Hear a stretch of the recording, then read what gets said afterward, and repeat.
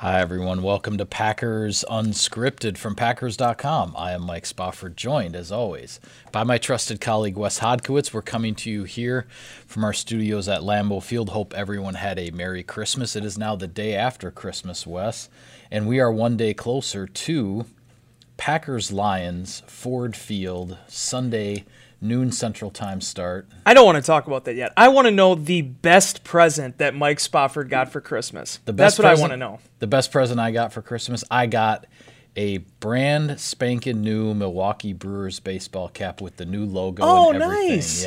Yeah, I was very excited. So what is the color blue on that then? Is it like the darker blue? Yeah, is it? It's like that. It's that navy, sort of that navy Now, blue color. do you put together a wish list of that, or is that just the kids and the wife knowing exactly what to get you? It was actually on a list. Okay. But they wouldn't have had to think too hard, even if I hadn't written it down. So you know what my best present was? Yeah. In addition to being able to spend time with my wife and child and everything. Right.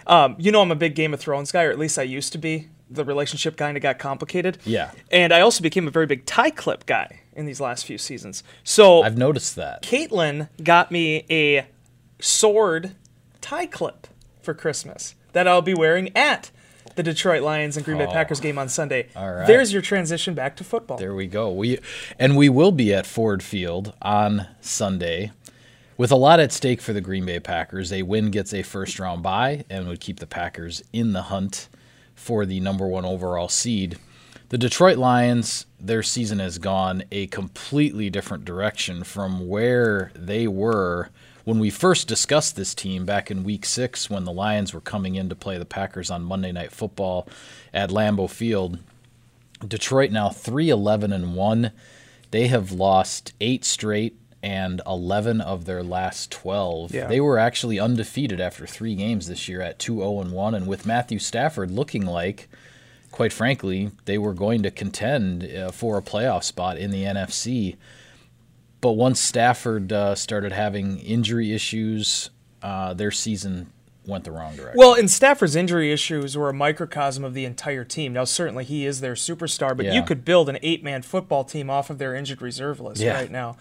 With everything they went through, losing Marvin Jones, there was a lot of excitement about Mike Daniels. He was really never able to get going this year. TJ Hawkinson, their rookie first-round pick, big expectations for him. He battled injuries throughout the year before going on injury reserve. Even Jeff Driscoll, their backup quarterback, ends up being placed on season-ending IR. So you go into this game at Ford Field where you're going to have David Blau at quarterback, you're going to have Kyle Sloter as their backup.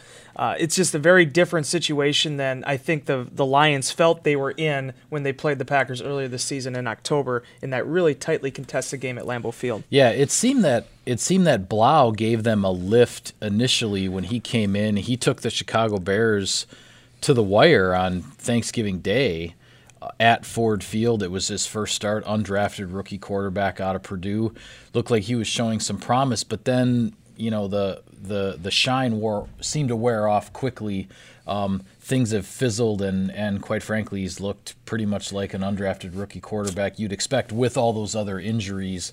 He's not exactly playing with a full deck in terms of the complementary pieces. Yeah, and the personnel that's around him, no doubt. I mean, Kenny Golladay has been exceptional this year. He's a superstar in this league. He's one of the top young receivers that the NFL has to offer right now, and he seems like a real gem for them and a piece to build upon going forward here. But the problem is, especially for an undrafted rookie like Blau, and I think to some extent you even look to what happened with Gardner Minshew in Jacksonville, it's really easy to catch teams by surprise, but once the film starts to get out there a little bit, and you got the brightest football minds in the country, the world really dissecting you and trying to figure out where they can exploit particular weaknesses or those type of things, that's when the challenges really present themselves. And I think we've kind of seen that with Blau.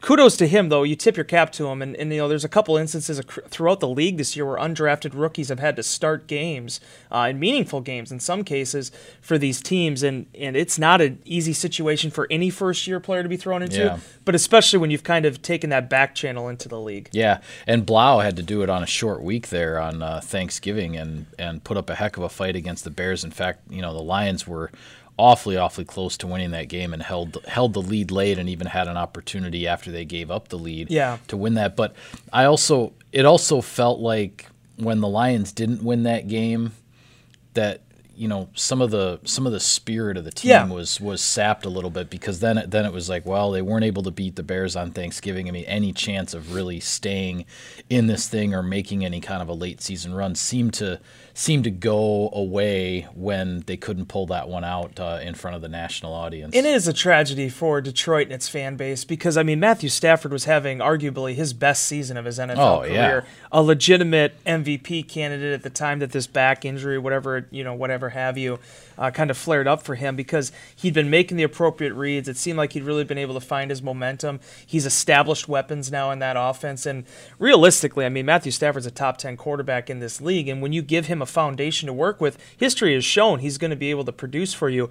The Lions just haven't been able to cross that threshold, winning a playoff game, winning a division title. And this year, it looked like early on, especially again, going back to that October game, it looked like they may have an offense that could do it. And unfortunately for them, a couple balls did not bounce their way, and then these injury bugs crept up on them. And then you look at their backfield right now. I mean, they've gone through 4 or 5 different running backs. Yeah. Trey Carson, who was on the Packers roster for a time this season, he went there, played, immediately got injured. He goes on IR. They do get Kerryon Johnson back. Bo Scarborough has been a real big plus for them. Him coming over, a nice little find. Being able to get him off of Jacksonville's practice squad, I believe. But just the consistency of it, and other than Galladay, your week-to-week weapons, it just hasn't been there. Yeah, and I think the other thing, really, injuries aside, that hasn't come together for Matt Patricia in his 2 years as head coach there with the Lions is the defense. Yeah, they have Darius Slay. He's one of the best cornerbacks. Any team would love to have that guy out on the boundary defending wide receivers. He's one of the best out there. But collectively, it hasn't come together for them as a group defensively. Obviously, I thought with Stafford, he was going to give them a chance to stay in a lot of games this year. That didn't happen when Stafford went out, and this defense, frankly, Wes, has really struggled this year. Well, so this is the thing that's tough for Detroit, and there's a lot of guys in that Packers locker room, especially after the game against Minnesota, that were very complimentary of the defense that Detroit still has, though statistically they would rank in the bottom third of the league right now in most categories. But the problem, I think, when you go back is they were so good there for a short time. You think around 2014, when Ndamukong Suh was kind of in his prime, and the weapons they had built around him. And then they just had this attrition with the roster, whether it be age or whether it be injury in some cases, where that depth, that strength sort of wore away. They thought like they maybe had it with Ziggy Ansah. He ends up having his own share of injuries that he had to deal with. So then they go and get Trey Flowers. I mean, they made him one of the top pass rushers taken off this market. And while he does have 7 sacks on the year, I don't think has been the dominating force that everybody thought he was going to be after the career that he put together in New England. Right. So, and there's been injuries, there's been issues in that case. I think it was Ashawn Robinson wasn't practicing, or was estimated as not practicing on Christmas. So a lot of things have contributed to it, but as you originally said, I mean, the overall production has not been there, and unfortunately for them, without Stafford, they don't have the firepower offensively. They haven't had it to be able to win some of those, bigger, high-scoring games. Yeah. Well, I want to take care of a little bit of sponsor business here and then ask you a question, Wes. Select Cousins Subs locations are now offering delivery. Whether you're ordering catering or your favorite sub, they're delivering right to you when you order online at cousinsubs.com. Cousins Subs, we believe in better. All right, so the Lions are a downtrodden team, 8 consecutive losses, playing out the string, obviously. The Packers have so much to play for. What do the Packers have to do to, and I hate using cliches, but to avoid that proverbial letdown because of not only the opponent you're playing, but the victory the Packers are coming off of? You are on a short week. The holidays gotten mixed in here.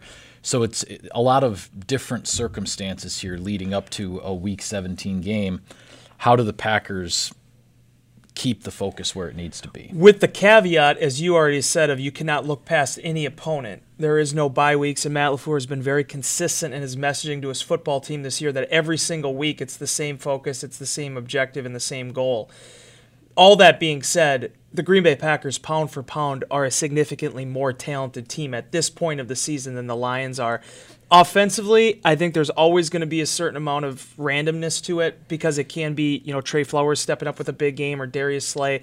Those type of playmakers could potentially, weave the game in and out and make it closer than it probably should be in terms of the odds going into this.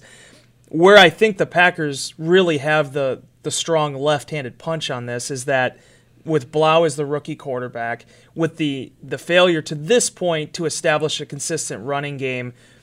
To me, on paper, this screams Smith's day. It screams Kenny Clark. It screams being able to pressure the quarterback, get some mistakes, get some takeaways, and don't make this a real contested fight. Yeah.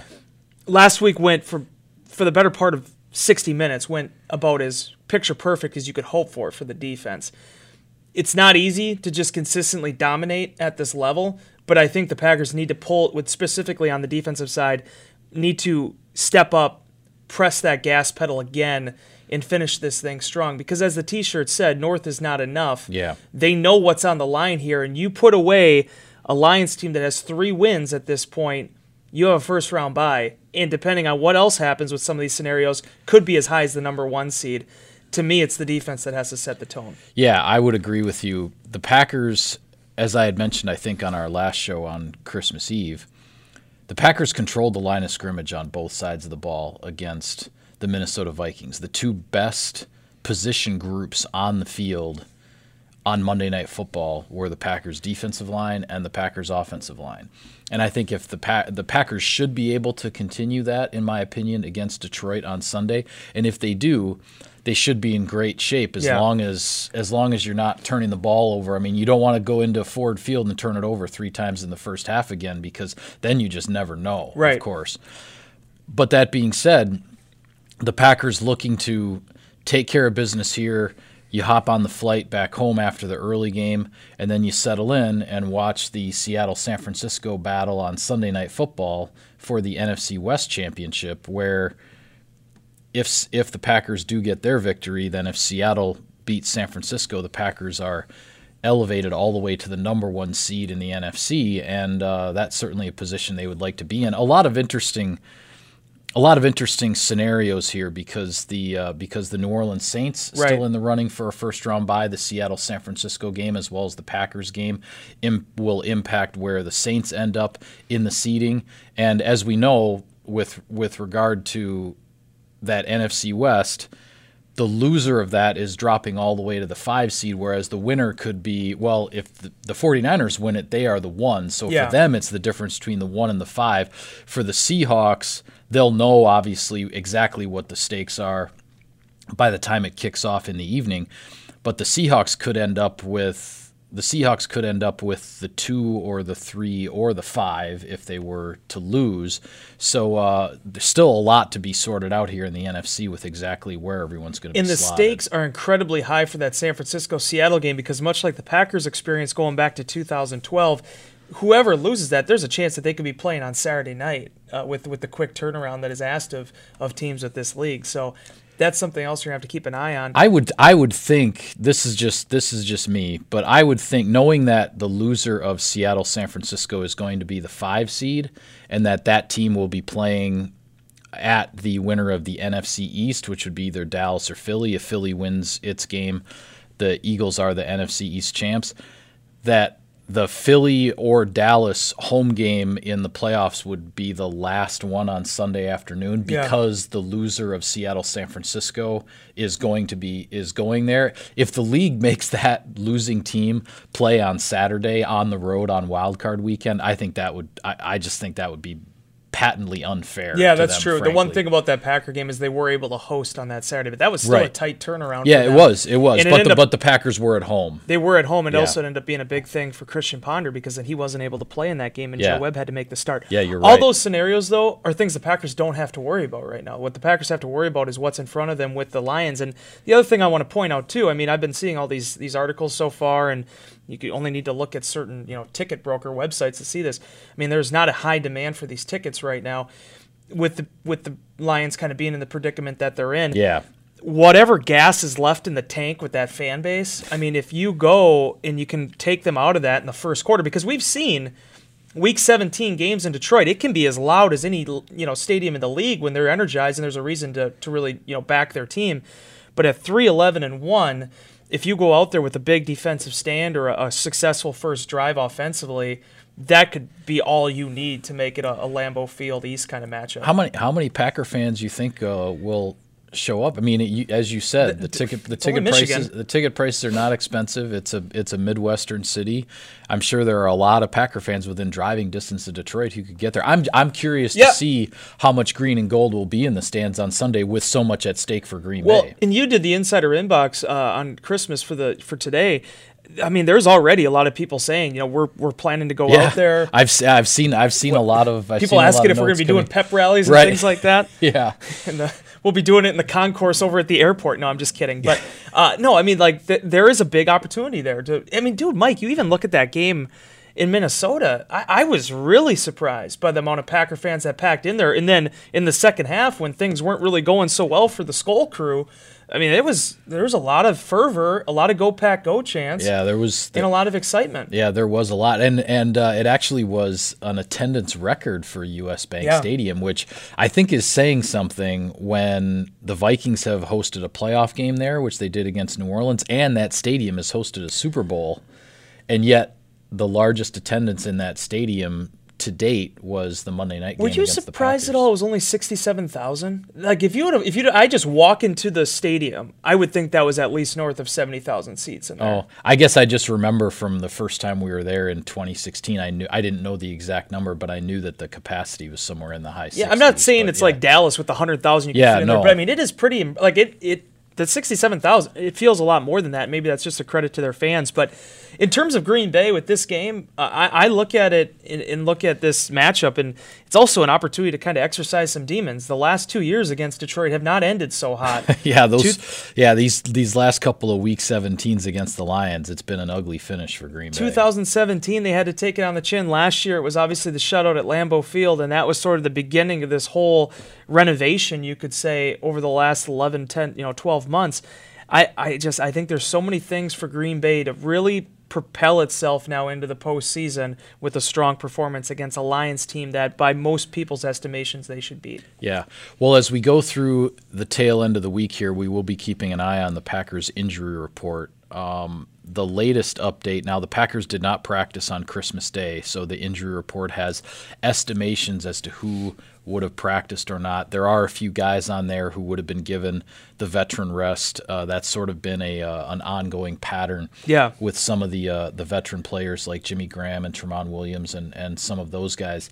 But the injury report did estimate that Jamal Williams, with his shoulder injury, would not have practiced. We will see with regards to Thursday and Friday as the week goes along. I think that's maybe the most important injury. Brian Balaga's on the injury report too, though. He had a groin injury, was estimated as a DNP. Now, if a guy's dealing with something, you have to say it. It could very well have been a veteran rest day too. It's only speculation at this point. ESPN's Rob Demovsky did talk to Jamal Williams in the locker room on Christmas Eve, though Jamal seemed to express that he feels confident he'll play in this game. We'll see. Yeah. I mean, we'll have to see. The Packers also have to weigh out, too, that if there's a potential that they want to keep him healthy or let him, have that extra rest, you can go that direction as well. Things we'll all have to figure out as the Packers go back, and what I would imagine would be pads on Thursday, right? I'm trying to think of how they would. This week? Yeah. No, I'm guessing that coming off of the Monday night with the short week. Or are they out of them already? They might be out of them already. I don't think the Packers will be able to have one padded practice per week in the postseason, but I don't think they're putting on the pads this Next week. year, this is what we're going to do. I'm actually going to have a little checklist at my desk to keep track of the You're going to do the tally marks? Yeah, because I always lose track once December comes in. But all these things being said, we'll learn a lot more with their walkthroughs and their practices here these next couple days. The Packers, no matter what the scenarios look like, no matter what, how healthy they've been, you can still not discount the overall benefits of having that first round bye. I was talking with Lexi Kinnard, one of our digital assistants today, and I was mentioning it kind of hit me at that point that it's been 5 years since the Packers have had a bye. In that first round, going back to the 2014 season. Packers have not played the divisional round playoff game at Lambeau Field since the Cowboys' Dez Bryant game 5 years ago. Yeah. So I mean, you have the run the tables and all those tremendous dramatic runs the Packers had gotten on before this little bit of a playoff lull. It's still, there's nothing better though than being able to sit back, watch how all the chips fall, and then do your best in the divisional round to to press on on your own turf. Basically, the Packers can win their first playoff game by winning on Sunday because you don't have to play it. That's another way to look at it. Absolutely. So with that, we'll call it a wrap on this edition of Packers Unscripted. Be sure to follow all of our coverage of the team on Packers.com. You can subscribe to us, like us on iTunes and other podcast services, and be sure to check out the Packers YouTube channel.